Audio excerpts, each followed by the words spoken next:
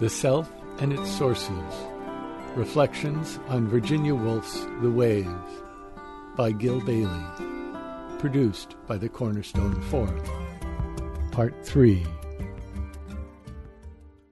So, as the world loses its transcendence, we become ever more prone to the mimetic entanglement because the object of our ultimate concern is somebody who's in our social environment, some model. Our models are coming out of our social environment.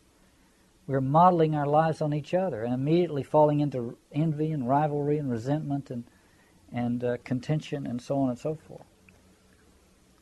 And the old sacrificial system for solving that problem and reintroducing some kind of transcendence has broken down. But we haven't yet taken seriously the gospel's admonition about living our lives in relationship to transcendence.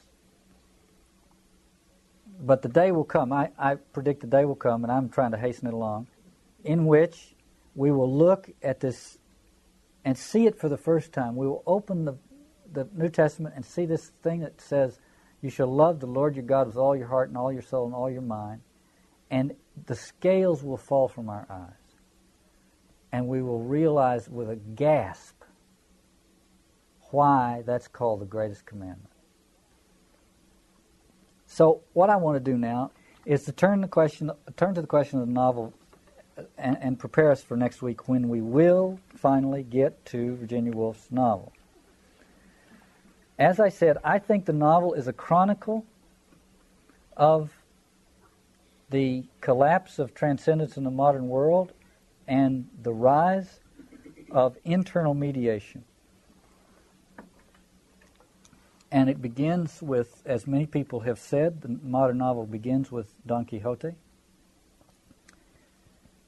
And what interests us about Don Quixote is not what he does, but what he is. We're interested in Don Quixote as a character. We don't think about Don Quixote as adventures. His adventures are all fantasy. We're interested in him, this curious creature, Don Quixote, who is nothing but the imitation of his model. And we find him interesting. And I want to quote to you to prepare us for our journey into the novel a little bit, Ortega, who's written some things on the novel which are very insightful. And so he says this, Ortega says this, when we are fascinated by a novel, it is not because we are curious to know what happened to Mr. So-and-so. The subject of any novel can be told in a few words, and in this form holds no interest. We want the novelist to linger and to grant us good long looks at his personages, their being, and their environment till we have had our fill. The interest in the outer mechanisms of the plot is today reduced to a minimum. All the better. The novel must now revolve around the superior interest emanating from the inner mechanism of the personages. And then Ortega talks about the evolution of the novel. At first, the narrative, as such, kept the reader amused through the novelty of the subject. By the way, I'm going to interrupt myself here, but I think Girard has parsed this thing a little better when he talks about the movement from romance to novel. Romance is based on the romance is the dynamic that drives the romance is mimetic. It's all triangular love affairs and exploits, that involve triangles and all kinds of other mimetic dynamics. No question about it. But when you get to the novel, the apparatus, the mimetic apparatus actually comes into the novel itself. You begin to see, not just the romantic writer exploits. When I say romantic writer, I don't mean the 18th century. I mean the writer of the romance, the chivalrous romances. They exploit the mimetic dynamic, but never reveal it. And Girard says the novel, as a novel, the novelistic form, not only uses it, but actually reveals the mechanism, so you begin to see what's going on. And so you get Don Quixote. We don't have suddenly Don Quixote riding off. We have Don Quixote modeling on this fictional character he read about in a book, so it's explicit. So Ortega says, at first the narrative as such kept the reader amused through the novelty of the subject. He was as delighted to listen to the hero's adventures as we are to hear what happened to a person we love. But soon adventures by themselves lose attraction, and what then pleases us is not so much the fortunes of the personages as their self-presence. We enjoy seeing those people before us and being admitted to their inner life, understanding them, and living immersed in their world or atmosphere. But the problem with the novel is that it's running out of subjects. It's running out of subjects at the narrative level because nobody's interested in what happens, only in who it happens to. And it's running out of subjects at the psychological level because the more people that are drawn into the world of internal mediation, the more their own subjectivity is deconstructed, so that finally the subjects vanish. There are no more subjects, real subjects. They're just these mimetic configurations that still have a name attached to them, like the underground man. His own real subjectivity has vanished. He's nothing but a hologram of his bitterly resentful relationships. He's dissolved. His subjectivity is gone. So this novel is running out of subjects. The imperative of the novel, says Ortega, is autopsy. The novel has run out of subjects because its subject matter has dematerialized. It has dematerialized before the bewildering eyes of the novel's own practitioners. In 1931, when Virginia Woolf published The Waves, a critic commenting on the book said that Virginia Woolf had used interesting experimental techniques to elucidate her characters. And Virginia Woolf then wrote in her diaries, the only thing he missed was that there are no characters in that book. Not because it's an internal dialogue, but because that's precisely the burden of that book, that they have lost their subjectivity. How? And that's what makes the book such an interesting read, I think. Anyway, so here's a final from Ortega. He says, "When I hear a friend, particularly if he is a young writer, calmly announce that he's working on a novel, I'm appalled. And I feel that in his case I should be trembling in my boots. Perhaps I'm wrong, but I cannot help scenting behind such an equanimity an alarming dose of incomprehension." In other words, it's like he's going to go play with plutonium-239 or something. And that's exactly it. So then Ortega goes on and says, "To produce a good novel has always been a difficult thing, but while before it was enough to have talent, the difficulty has now grown immeasurably, for to be a gifted novelist is no longer a guarantee for producing a good novel." Now how would you explain that? To be a gifted novelist is no longer a guarantee for producing a good novel. I'll tell you how Girard explains it. He says, in order to be a great novelist, you have to really understand the mimetic dynamic. You have to really, it's not just a matter of being a good storyteller. You have to really understand what the mechanism that is driving this human sociodrama. And unless you understand that in the way that Shakespeare did and Cervantes did and Dostoevsky did, you can't really write a novel that will remain great, however good you might be at storytelling. You have to understand that mechanism. So for Girard, great novelists can no longer simply exploit the mimetic dynamic that animates their characters and electrifies the otherwise humdrum people and plots of their novels. They must become ever more explicit about the mimetic dynamic, and they can only do so at the expense of the romantic carrying capacity of their novels. In other words, the novels have to become less romantic in the sense of less and less of a good story, because they're revealing some kind of pernicious thing that is animating this fascinating display. That's why when Ortega says the imperative of the novel is autopsy,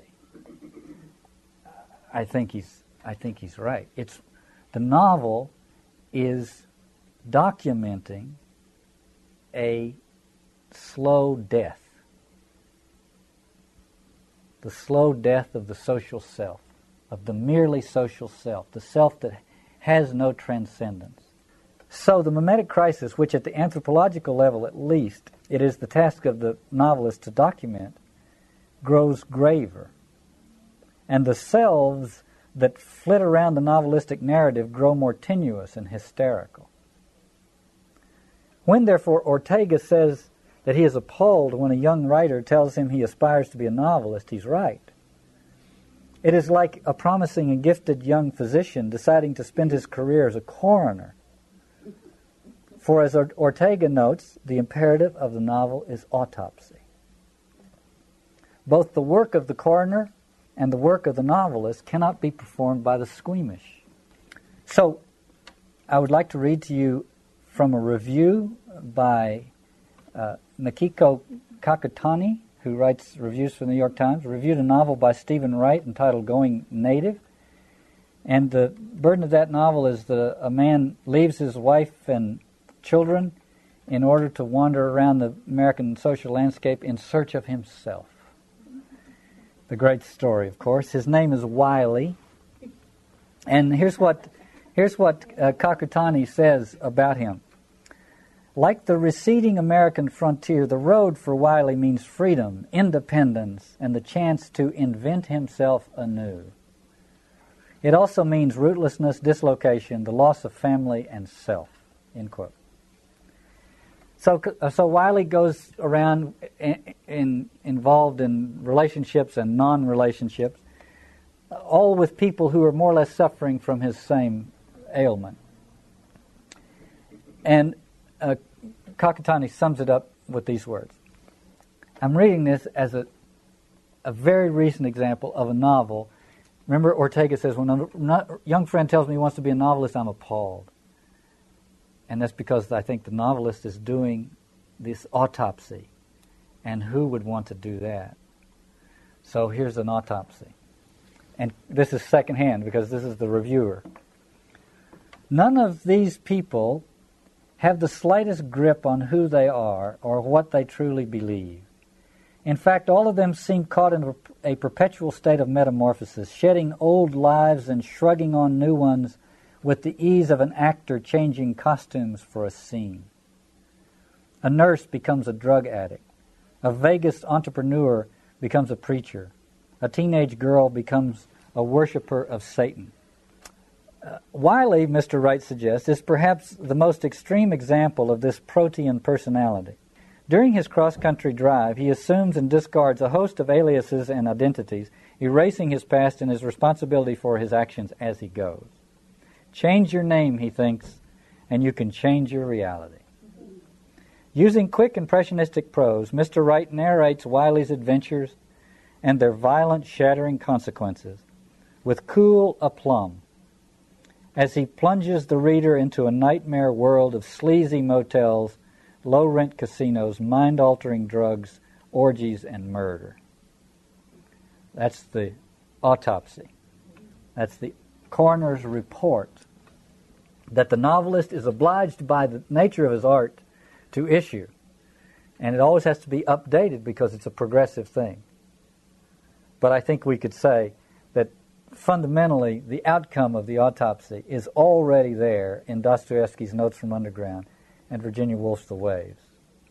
And a few of the little details may still have to be issued by later novelists, but by and large I think we have the picture before us. But again, it's not for the squeamish. You know, he says, Mr. Wright narrates all this with cool aplomb, and we appreciate his ability to look at such things with that detachment. The novelistic art is not for the squeamish because the novelistic fiction and historical and existential facts are becoming almost indistinguishable. So I'm going to go to another example of that. Last fall, I quoted a review by Morris Dickstein of a book by Anatoly Broyard entitled Kafka Was the Rage. Broyard was a figure in the Greenwich Village literary scene in the 1940s, and he writes a reminiscence about this. And central to his book is his extended romance with a young artist named Sherry Donati. And in the Dickstein article, which I quoted last fall, I quoted the following. I'll quote it again and then go to another review of the same book. Dickstein said, most of the memoir explores Broyard's relationship with Sherry Donati, an abstract artist and protege of Anais Nin, who embodied for him at 26 the alluring perils of uninhibited sex and unconventional art.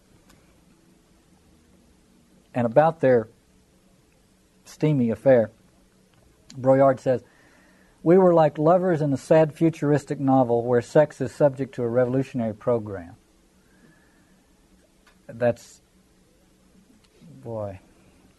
And Broyard says, most people, so there's so much for this, the hope of uninhibited sex. Broyard says, most people would say that lovemaking is a defense against loneliness. And remember, wasn't so sure most people would say that, but anyway, Broyard says most people would say that. Most people would say that lovemaking is a defense against loneliness, but with Sherry, it was an investigation of loneliness, a safari into its further reaches. Again, now this is not a novel, but this is performing some of the novelistic autopsy. And then, in his book, Broyard leaves Sherry Donati after she tries to kill herself by turning on the gas. Okay, in a later review that appeared in the Washington Times book supplement by Joyce Johnson, there's a longer excerpt from the novel. As you know, I haven't read this novel. I just read the reviews of it. I don't quite have the coroner's stomach for everything.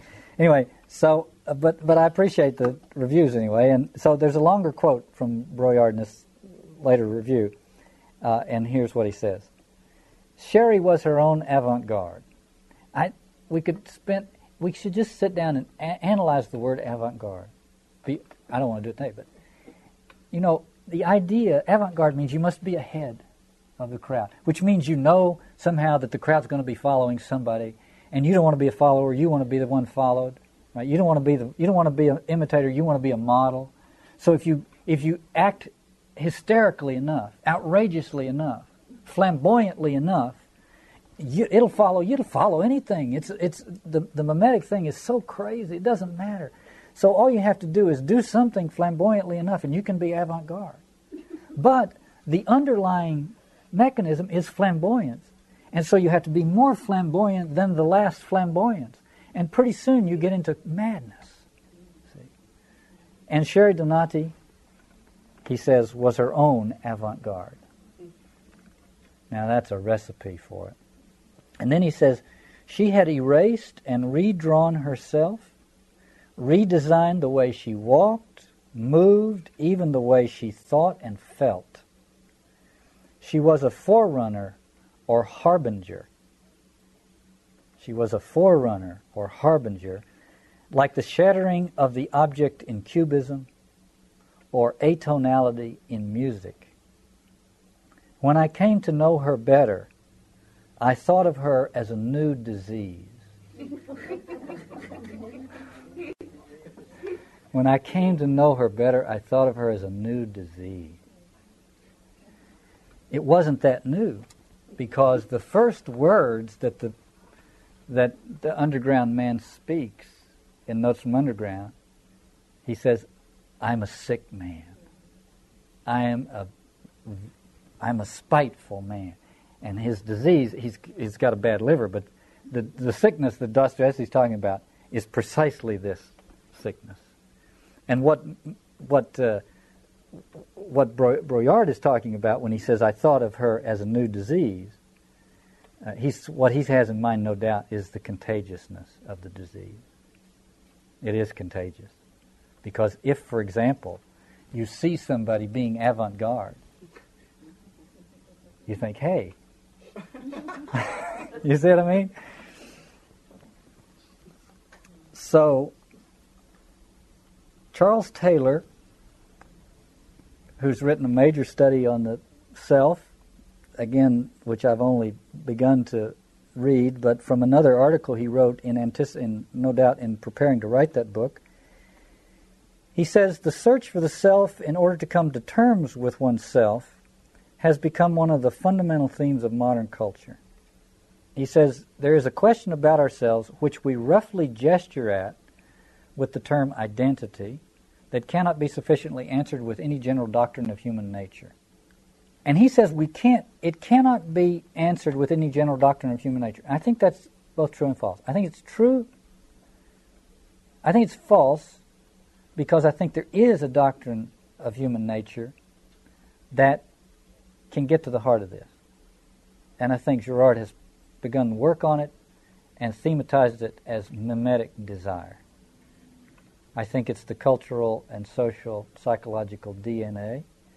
And so I think there is a general doctrine that we can use for understanding the human dilemma in all of its registers. For example, for understanding Sherry Donati and for understanding Paul, for understanding Jesus saying, I only do what the Father bids me do. Or understanding Sherry Donati trying to be avant-garde. I think the beauty of what Girard has accomplished is he's now made it possible for us to see this human dilemma in all of its registry. And I hope made it possible for us to understand why the greatest commandment is in fact the greatest commandment. I think Taylor is right because the identity of the subject always depends upon the identity of the model with whom the subject is identified. Identity itself is an act of identification. And that's why the word identity is so interesting, because it means both the same and different. It's what happens in the New Testament when Jesus says, I'm obedient to the Father. And then I and the Father are one. You see? There's a mystery about identity that goes to the heart of personality itself. Paul Tillich, are you ready for this? This is very important what I'm about to say. Paul Tillich said, personality is not possible without faith. Girard says, the only true self is the converted self. By which he means a self who has undertaken to fulfill the greatest commandment. Tillich says personality is not possible without faith, but there is, of course, idolatrous faith. Personality is not possible without faith, but idolatrous faith leads to a decentering of the personality. And that's precisely what the novel is documenting. So I would conclude with the thing I always return to because I think it's such a marvelous modern summation of the greatest commandment. The existentialist philosopher Gabriel Marcel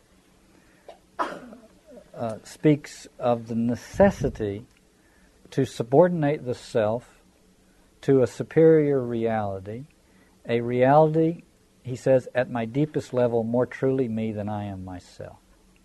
And Marcel says this subordination not only leads to my discovery of real selfhood, but it also fosters community because it abolishes the tension between the self and other. We have failed to abolish the tension between self and other, and the mechanisms for doing so sacrificially have been destroyed by the gospel revelation. And yet we have failed to appreciate the anthropological significance of the gospel's insistence that we discover a non-sacrificial form of transcendence. We have failed to understand the meaning of the gospel's admonition to love God with all one's heart, mind, and soul. To the extent that this is so, we live increasingly in a world like the one Dostoevsky describes in Notes from Underground and which Virginia Woolf depicts in The Waves. And so I was thinking that the function of the incarnation is to provide us with a living human example of a life lived by one who loved God with his whole heart, his whole mind, and his whole soul. And that the function of liturgy, sacraments, and scriptural readings is to bring about an identification with that life, because identity brings about gradually a mimetic effect. Let me begin by going back to something the existentialist philosopher Gabriel Marcel said, and I've quoted many, many times, and that is that the discovery of the true self awaits an act of subordination. Marcel says, quote, "The subordination of the self to a superior reality, a reality at my deepest level more truly me than I am myself." I go back to that in part, but partly because it's the touchstone of everything we're doing, and partly because this same Gabriel Marcel wrote a little introduction to a book that pretty much has languished by Max Picard. Picard was a Swiss philosopher, and he wrote a couple of interesting meditations on the crisis in our time, and one of them is called "The Flight from God." And Marcel, who met Picard and was immensely influenced by him as a person, wrote the little introduction to this book. And he says this in there: Picard's metaphysics of flight, in other words, Picard analyzes the modern problem using his own metaphor, the metaphor of flight, but in many ways the way I've tried to analyze it in the last couple of weeks, namely the loss of transcendence. So Marcel says, Picard's metaphysics of flight is of exceptional interest in that it gives us a glimpse of the hidden and formidable meaning of a phenomenon of which sociology can give only a superficial interpretation. In other words, everybody else is trying to come to grips with this cultural situation from the social sciences, or many are, and Marcel is saying that Picard approached the problem religiously and got to its essence. And then he goes on, Picard is amongst the few who can resist the universal vertigo and who appear capable of redirecting the remnants of the thinking elite. Without such a redirection, it is impossible not to despair of mankind. So Picard, what makes him helpful is that he has avoided the vertigo, therefore he can see what's actually happening. That is to say, he hasn't fallen into it. He's out of it enough to see what's actually happened. And therefore he can instruct, as Marcel says, the remnants of the intellectual elite. They're in no mood to be instructed, particularly by somebody with a religious commitment. But in any case, without such a redirection, it is impossible not to despair of mankind. So he was able to avoid the vertigo. So all the ideas are here in those few sentences by Marcel.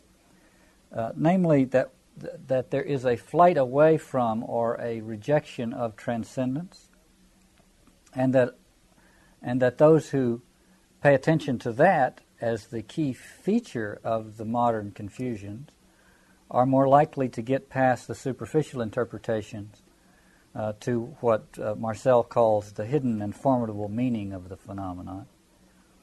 And that Picard was able to do that in part because he was able to resist the vertigo of the situation. Well, based on such a strong recommendation, one must go to Picard himself, and I just want to quote a little passage from that book and then go on. Picard notices about the modern world that the first-person pronoun is way overused. And he ponders this. Why are we overusing the first-person pronoun? And he says, clearly, we use it the more the thing it refers to grows weaker and less defined. So we use it as a way to shore up the thing that the word's supposed to refer to. We use it hysterically in a way to try to continue to vivify or reify this thing that pronoun's supposed to refer to, which seems to be dissolving in our midst. So we're constantly using first-person pronouns and other forms of self-reference as a way of trying to distinguish ourselves in a world in which it's increasingly difficult to do so. So Picard says, in the flight, namely the flight from God, in the flight, the distinction between one person and another is effaced. And consequently, everything one meets in the flight, he seizes and uses as a means of making himself distinct, that he may be seen by himself and others. In other words, the problem of distinctness becomes problematic. The problem of identity becomes problematic. And Picard says, in this shapeless world of the flight, everything is exaggerated and falsified in order to be rendered distinct. For only that which is extreme produces a clear outline. So there's a tendency to exaggerate distinctions and so on. This is I think, lies at the heart of hysteria. And he goes on. The poor must appear poorer. Not that this is what they want, but that for many poverty alone can give distinctness. The rich must appear richer, for they have nothing but riches. Many try to be more evil than they are by nature. They try to magnify their evil. The evil is like a signboard which a man hangs out to inform himself and others that this is where he lives. Many become better than they have it in their own nature to be. They overdo kindness. They drive themselves into it, into an excess of kindness, simply for the purpose of gaining clarity of outline through this exaggeration and of perceiving their own existence. Kindness for them is not an end in itself, but merely a means of tracing a form.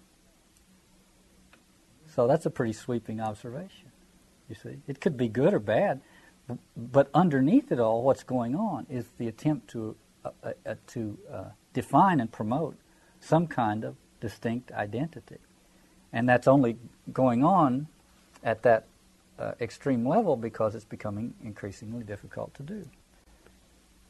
So, as Simone Weil says, wherever the virtue of supernatural light is absent, everything is obedient to mechanical laws as blind and as exact as the laws of gravitation. Now, I just want to call your attention to the parallel here. What Marcel says about Picard is that he was able to glimpse the hidden and formidable meaning of this otherwise vertiginous phenomenon that's going on. He saw, if you will, the process, the mechanisms that were at work in all this confusion. And Simone Weil refers also to these mechanical laws. Certain things start to happen in the absence of transcendence. It becomes mechanical. And it's interesting to me that Girard has chosen to use the word mechanism when he tries to describe some of the most prominent and significant mimetic dynamics, because they function like a mechanism. They are triggered and set in motion, and then they follow predictable patterns. Well, Simone Weil, in that passage, as you know from the times I've quoted it in the past, there's an explicit scapegoat reference in her idea of gravitation. She says, for example, if a hen is hurt, the others rush upon it, attacking it with their beaks. This phenomenon is as automatic as gravitation. So there you have her idea of gravitation and Girard's idea of the mechanism very close together.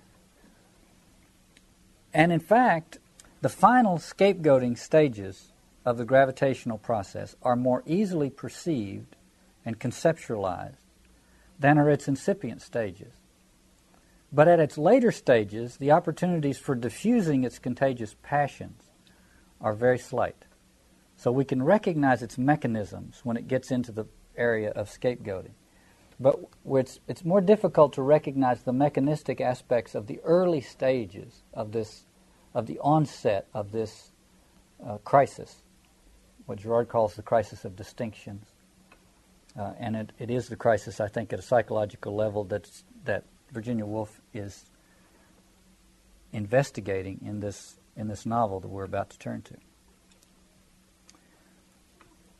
Okay, for trying to understand the early stages of this crisis, there were other people besides Max Picard, and even before Max Picard, who saw this same process from another point of view. Some with some religious perspective, some from a more social science perspective, and some from a literary perspective. For example, Max Scheler wrote a book entitled Ressentiment, in which he tried to investigate this term, which was so central to the thinking of Nietzsche and Kierkegaard and Dostoevsky. Among the sources of resentment, Scheler underscores the following, quote, envy, jealousy, and rivalry. Stendhal, the novelist Stendhal, spoke of, quote, envy, jealousy, and impotent hatred, end quote, as the, quote, modern emotions, end quote. And Kierkegaard, as you know, because this is another one of the things I quote every week, says resentment is the constituent principle of the modern age, and it consists of moving from the happy love of admiration to the unhappy love of envy. And finally, Girard has thematized all of this and pointed out that these emotions, envy, jealousy, rivalry, impotent hatred, etc., resentment, that these emotions are modern, as Stendhal says, because we're undergoing not because we're different from people before us or we're particularly mean and resentful, but because we're undergoing the gradual collapse of the social structures that prevent the arousal of such emotions and the demise of the conventional cultural mechanisms for periodically draining them off towards scapegoats. So these emotions, recognized by Kierkegaard, Stendhal, Nietzsche, Dostoevsky, and Girard,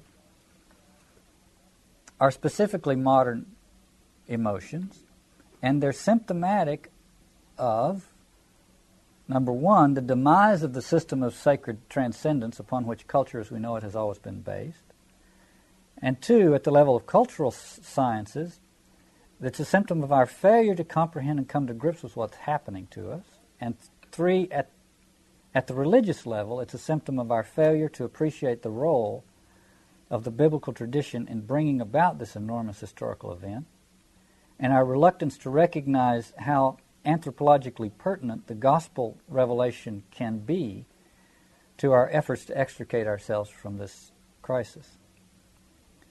Girard discovered this process by reading novels, and he found the modern novel to be the most thoroughgoing exposition of the psychological, social, and religious dynamics that were animating the process. So we're going to turn to one such novel, namely Virginia Woolf's The Waves, and we're going to find, as some of you may have already found if you've read it, that it's a very strange book. And so I want to say that we are not reading it for literary pleasure, although one could stop and wonder what exactly literary pleasure is. But in any event, we're not reading it to be entertained, but we're reading it in order to discover something that it lays bare in a very powerful way. So the fact that it doesn't entertain us or satisfy us the way we'd like a novel to do shouldn't stand in our way. The metaphor that I would like to use for this is the metaphor of infrared photography. You know, when you use infrared photography, for example, maybe you've seen these photographs. You photograph a house in winter, you know, and infrared photography will tell you where the heat's leaking out and so on and so forth. And it's extremely useful technology. But it doesn't produce lovely pictures. It produces these garish, gaudy-looking things. And that's the kind of novel this is. It looks weird and strange, but it shows us, I think it reveals to us where the energy is leaking in a really profound way. And I would argue, and I've read virtually none of the criticism of this novel. I shouldn't admit that in public, but it's true. So I can't say for sure, but I would seriously doubt that anybody else would argue what I would like to argue, namely that one can see that the energy that is leaking out of the system, to use that metaphor, is religious energy. And so that even in a novel written by someone who has avowedly no religious interest in things, one can see the religious dynamic of the energy that's motivating the sociodrama in this novel. So if it gets weird and convoluted, just remember the infrared metaphor, and I think we can use this novel to discover some very interesting things about ourselves as well as about our time. I should do a very brief thing about Virginia Woolf before we get into the novel. Her father was a renowned literary figure, literary critic, biographer. Her mother died when she was 13. Her father died when she was 22. A year after her father's death, she had her first, in a series of a few, serious mental bouts with mental illness. The mental illness returned during World War I. She and her sister Vanessa took up residence in the Bloomsbury district of London, where their home eventually became the center for a very important kind of gathering of literary and artistic figures. They held these soirees, which very soon became famous. So this group is now referred to as the Bloomsbury Group. And important figures in the arts came together there. Among them, T.S. Eliot, E.M. Forster, John Maynard Keynes, and so on and so forth. She married Leonard Woolf in 1912. He was a journalist and a political essayist. They founded Hogarth Press, which published all of her novels, the early works of T.S. Eliot, E.M. Forster, and Freud. When she published The Waves in 1931, some critics hailed it as the end of the novel. And I've already talked about that. Last fall, there was an article in the New York Times, a review of an exhibit at the New York Public Library, which was about the Bloomsbury Group, letters and artifacts and so on, photographs. And the Times reviewer talks about the group and so on, obviously. And he says, these figures, Rupert Brooke and John Maynard Keynes and E.M. Forster and so on, T.S. Eliot, became, quote, an influential avant-garde in the revolt against artistic, social, sexual restrictions of Victorian society. And then he goes on to say, Woolf once remarked that the Bloomsbury Group was, quote, like nothing so much as a lion's den at the zoo. The animals, she said, were, quote, dangerous and suspicious, but also full of fascination and mystery. They were famous for being famous, for their homosexual and lesbian relationships, for their feuds and cattiness, for their self-adulation, and undeniably for their talent in the arts. So, she knows whereof she speaks, I would say.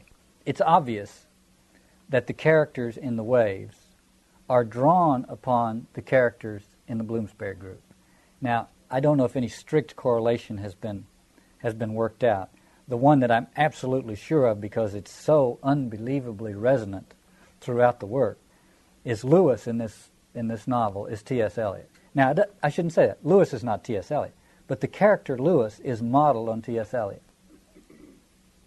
The insight into the social and psychological drama of the modern world that this novel revealed is based on the experience, largely, that Virginia Woolf had while she was at the center of this circle called the Bloomsbury Group. Again, I'm going to go back and pick up a stitch, so we'll have it all sort of in our minds fresh when we start the novel. I'm going back to Kakutani's review of Stephen Wright's Going Native for a second, in which Kakutani says, quote, none of the people in this novel have the slightest grip on who they are or what they truly believe. In fact, all of them seem caught in a perpetual state of metamorphosis, shedding old selves and shrugging on new ones with an ease of an actor changing costumes for a scene. This is a late stage in the process that Girard calls ontological sickness. Of course, when one is caught up in it, the evidence of its sham and emptiness rapidly accumulate, and the disappointments always set in. And the only way to avoid the real recognition of the emptiness of a life of desire, not using desire in the Freudian sense, but in the Girardian sense, the only way to avoid the recognition of an emptiness of a life of desire, Girard says, is, quote, by raising the coefficient of illusion to the next power. And I want to, that's another one we have to keep in mind, because throughout this novel and the other things we're going to do later, we can see this little moment where there's a little slippage and one can feel that the character is raising the coefficient of illusion to the next power, because he's so close to a realization of the shamminess and emptiness of the whole thing. And the alternative to raising the coefficient of illusion to the next power is conversion. Now, I don't mean that strictly in a Christian sense, but conversion in a sense of that thing which starts with contrition, that thing which starts with saying, you know, look at what I have done, look at what I've wrought, look at how false this whole thing is.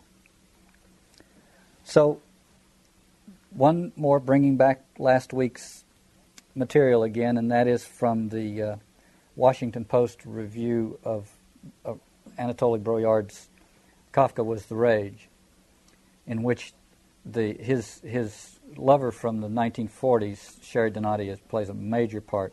And he says, I quoted this last week, but I think needs to be quoted right here. Sherry was her name, Sherry Donati. Sherry was her own avant-garde. She had erased and redrawn herself, redesigned the way she walked, moved, even the way she thought and felt. She was a forerunner and a harbinger. Like the shattering of the object in cubism and atonality in music, when I came to know her better, I thought of her as a new disease. She was a forerunner and a harbinger. She was, I would say, a forerunner and harbinger because she had raised the coefficient of illusion to the next power. Okay. Before we actually get to the text, I hope you will allow me just to read to you from text. It's very embarrassing, really, just to read to, adults who are perfectly capable of reading themselves. But these things have to be said out loud, and then I'll try to kind of jiggle them a little bit to get them to speak to us. But there'll be a lot this morning where I'll just read to you. But before I do that, let me say something about the novel and the characters or non-characters that are in it. First of all, the novel is called The Waves. Virginia Woolf had in mind to name this novel The Moths, the night-flying insects. And clearly, she had that name throughout much of the writing of the novel, because you can still read in the novel the moth metaphor comes in very importantly in the novel. And I think it was only later that she decided to change it to The Waves. And we'll see echoes of both the moth idea and the wave idea throughout the book. But I think that finally, I don't know what was in her head when she decided to change it, but I think the change is justified for the following reason. Moths is a very good metaphor for what's going on here, because the moth, the central thing about the metaphor of the moth is the flame. And the moth comes to the flame, tries to get close enough to get its light, but not so close that it gets consumed in its fire. By the way, the moth idea is, and I don't want to get into this right now, but it's a very good metaphor for understanding the sacred. Because the sacred always requires some kind of proximity, but not too close. And so the moth to the flame really has an interesting ramification there with the primitive sacred is what I'm talking about. But it would also have been appropriate to what Virginia Woolf was studying, except that the moth metaphor has a center. And this novel does not have a center. There is a kind of glimmering, a kind of chimerical center in this novel, and that is the figure Percival. But it's a chimera, because first of all, he's kind of a dull, dim-witted sort of figure, and then he dies early on, and so he's there kind of as a vague afterglow. So this novel doesn't have a center, and the moth idea does. So all the better for the wave idea. Now, for Virginia Woolf, the waves, as we'll see from some quotations I'll share with you, the wave has to do with the wave hitting the shore. And what interests her about the wave is that one follows another, that they chase each other, and then they dissolve on the sand and are sucked back out, and then they chase each other in. And the idea of one coming after another, chasing each other, pursuing one another, is very important to her idea of the waves. That the wave rises up out of some vast sea of undifferentiation, and then just chases the wave in front of it until they crash on the beach. So it's a very, in a way, depressing image. But there's also another image of the wave that comes, and it's hard to know whether or not she meant the double meaning, but you get a couple of instances in this novel where people are waving to each other. And one senses in the waves that what we're getting is a kind of wan, empty gesture of communication that's not working. So that one waves, it's as though the wave of the hand in this novel is like a symbol for this universal cultural diaspora that everybody has been thrown into. Okay, there are 6 speaking characters and 9 segments. The segments are chronological. These characters meet as tiny children and go through life together, together or apart. But it's a story. To the extent that there's a story, it's just a chronological story, and it's not a focus at all.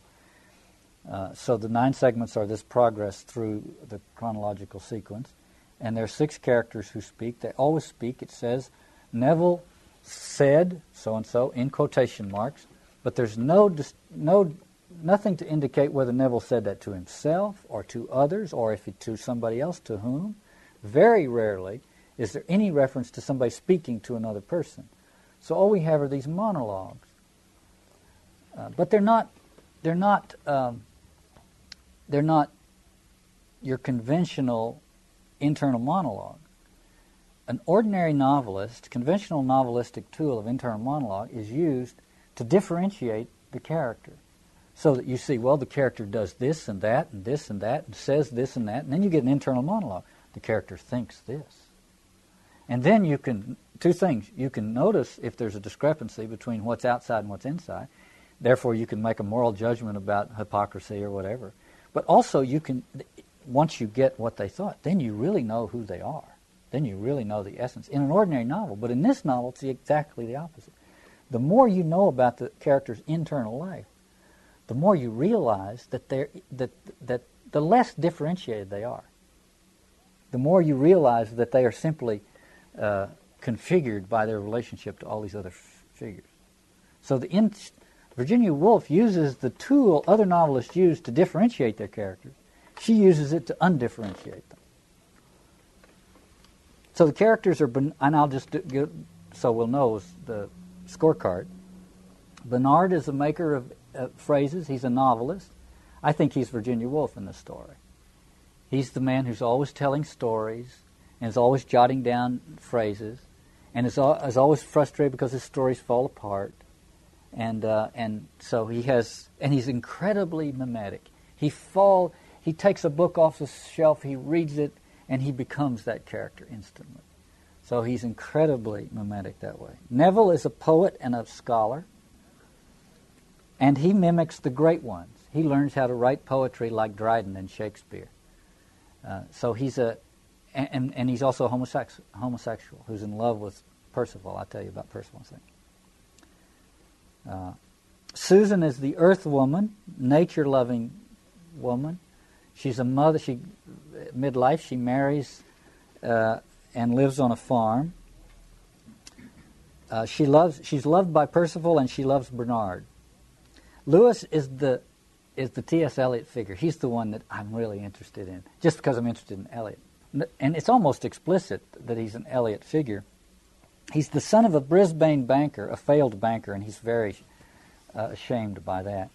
And he's also he also speaks with an Australian accent, and he's incredibly self-conscious about speaking with an Australian accent. Of course, that would have been T.S. Eliot in England, speaking with an American accent. Eliot, by the way, worked in a bank during these years when he was writing these early works. So he's the Eliot figure.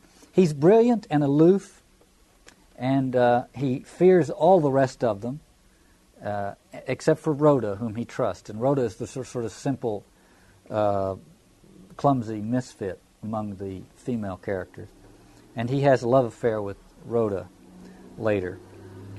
So Rhoda is the clumsy misfit. The other two women, Susan and Jenny, tolerate her barely. And she ends up a suicide in midlife. Jenny is the sensualist, the cultivator of bodily impressions. Jenny is constantly aware of the effect of her body on all observers. And so she's constantly making efforts to accentuate the power of that emanation. And then finally there's Percival. Percival is the only one who doesn't speak, and he's the one that they all watch. He's the natural man, quote unquote. He's what Paul would have called the old anthropos. There's nothing special about Percival. His name indicates that he's the keeper of the grail. He's the innocent keeper of the grail in a way. He is for all these people, because he is so simple-minded and so sort of unilateral in his will that he doesn't get caught up in the mimetic games. Now, this is not because of any virtue on his part. It's because of simple-mindedness. But it's so powerful for all these other people who are caught up in the games all the time that they're completely fascinated by this guy. We don't know anything about inside Percival. We don't get his words. We only get observations of him. But he seems to be directed towards just what's in front of him. He's a sportsman. He's a jock, really, you see, and a soldier. And he's the only one in this novel that's sure of himself. Not because he's accomplished anything, really, but because he's simple-minded. And he becomes the center of everybody else's fascination, because he's not caught up in the crazy business that they're all caught up in. All these figures begin as little tiny children in what appears to be a nursery, and then a grammar school, and then boarding school, and then on into life, and then to old age. And the nine sections refer to this chronological transition. And introducing each of the sections is this little italicized passage at the beginning of each section, which talks about the sun rising and setting. So the course of life is going on for these six characters, and the course of the sun across the sky is going on across the arch of the novel. So we're told what part of the day it is, what's happening right now. And it begins with the sun not quite up yet. And I just want to refer to these first lines because I think they help set the tone for what happens in the first section. The sun had not yet risen. The sea was indistinguishable from the sky, except that the sea was slightly creased as if a cloth had wrinkles in it. Now, first of all, the sun is not up, the sea and the sky are indistinguishable. So that is mythological language. Myths speak this way all the time. Before creation, all was chaos.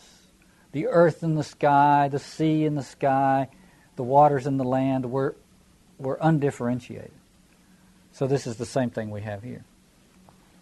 Except that the sea was slightly creased as if a cloth had wrinkles in it. And so you get the first hint of waves. on this vast sea of undifferentiation.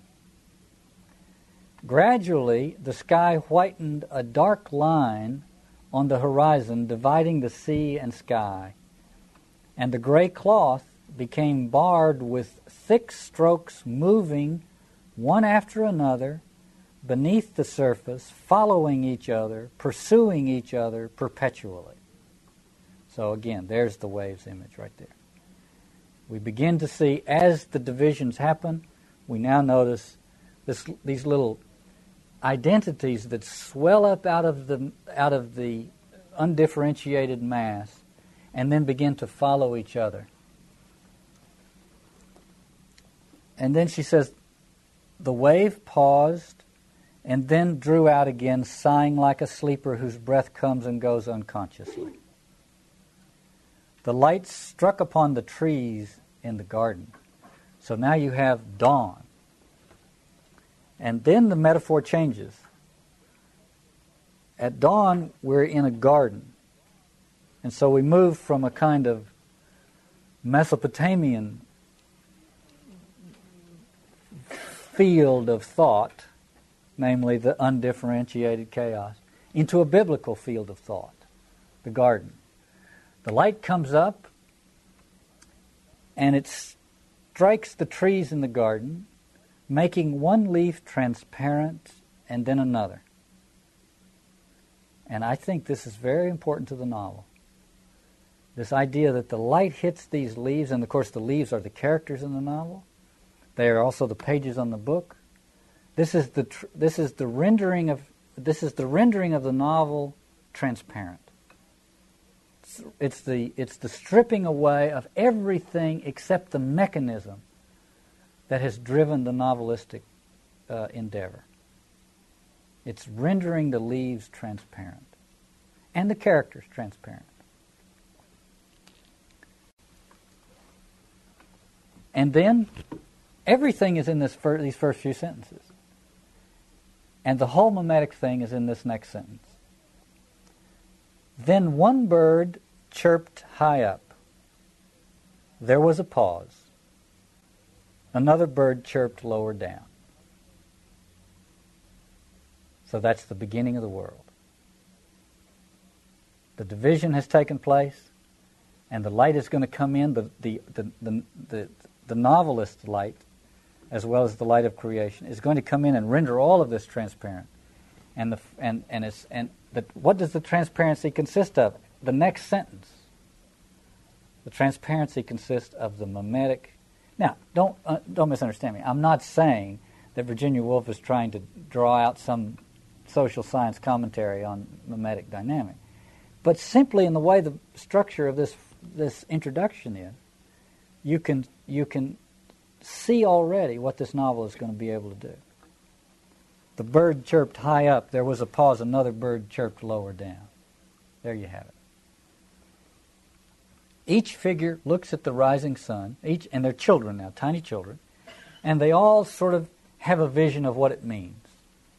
And each person's vision is different and more or less in keeping with their the kind of basic character they have, which they will lose in the course of the novel. That's not entirely true.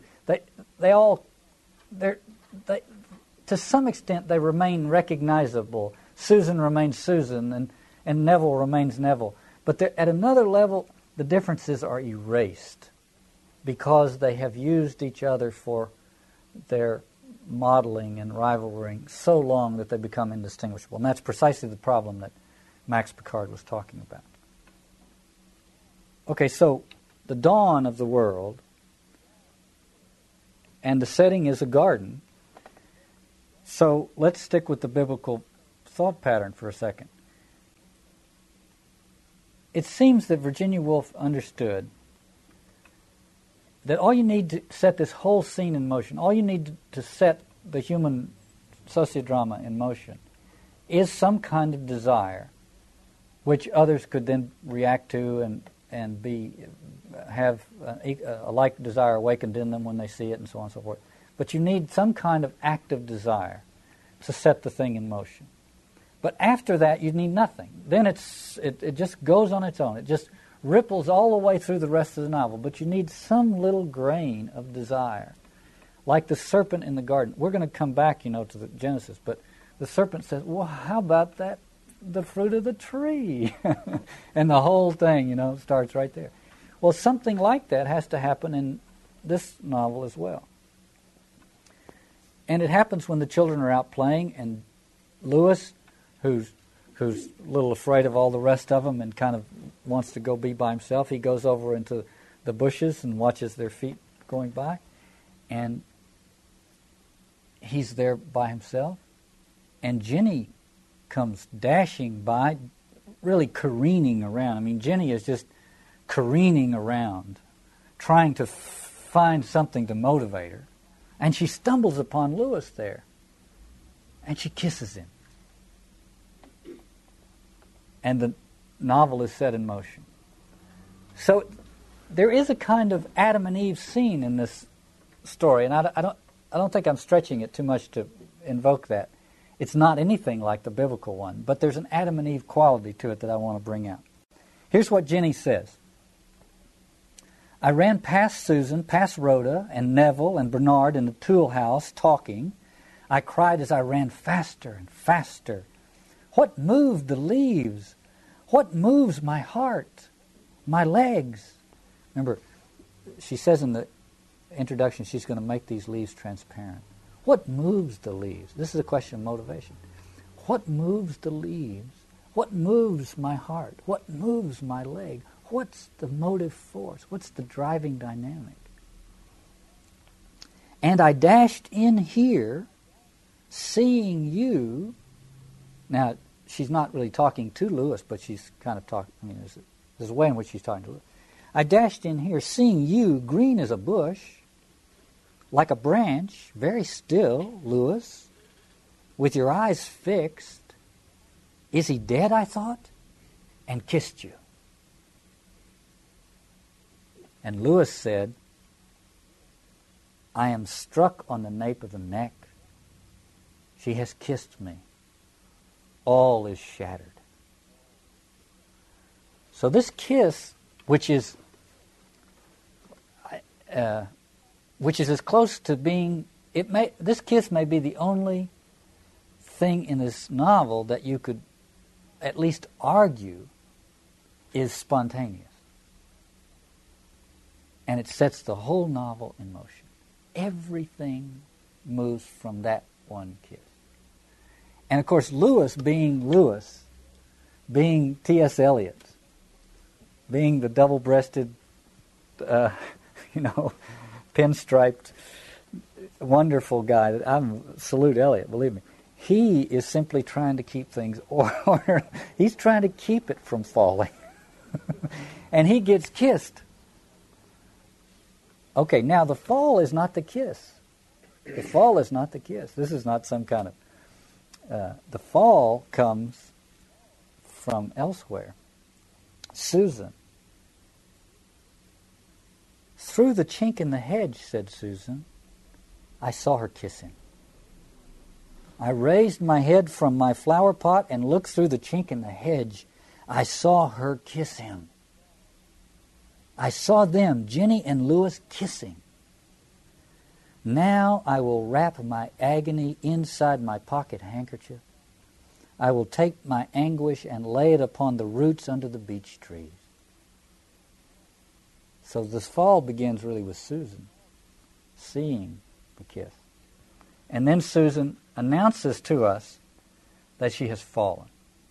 She says, I love and I hate.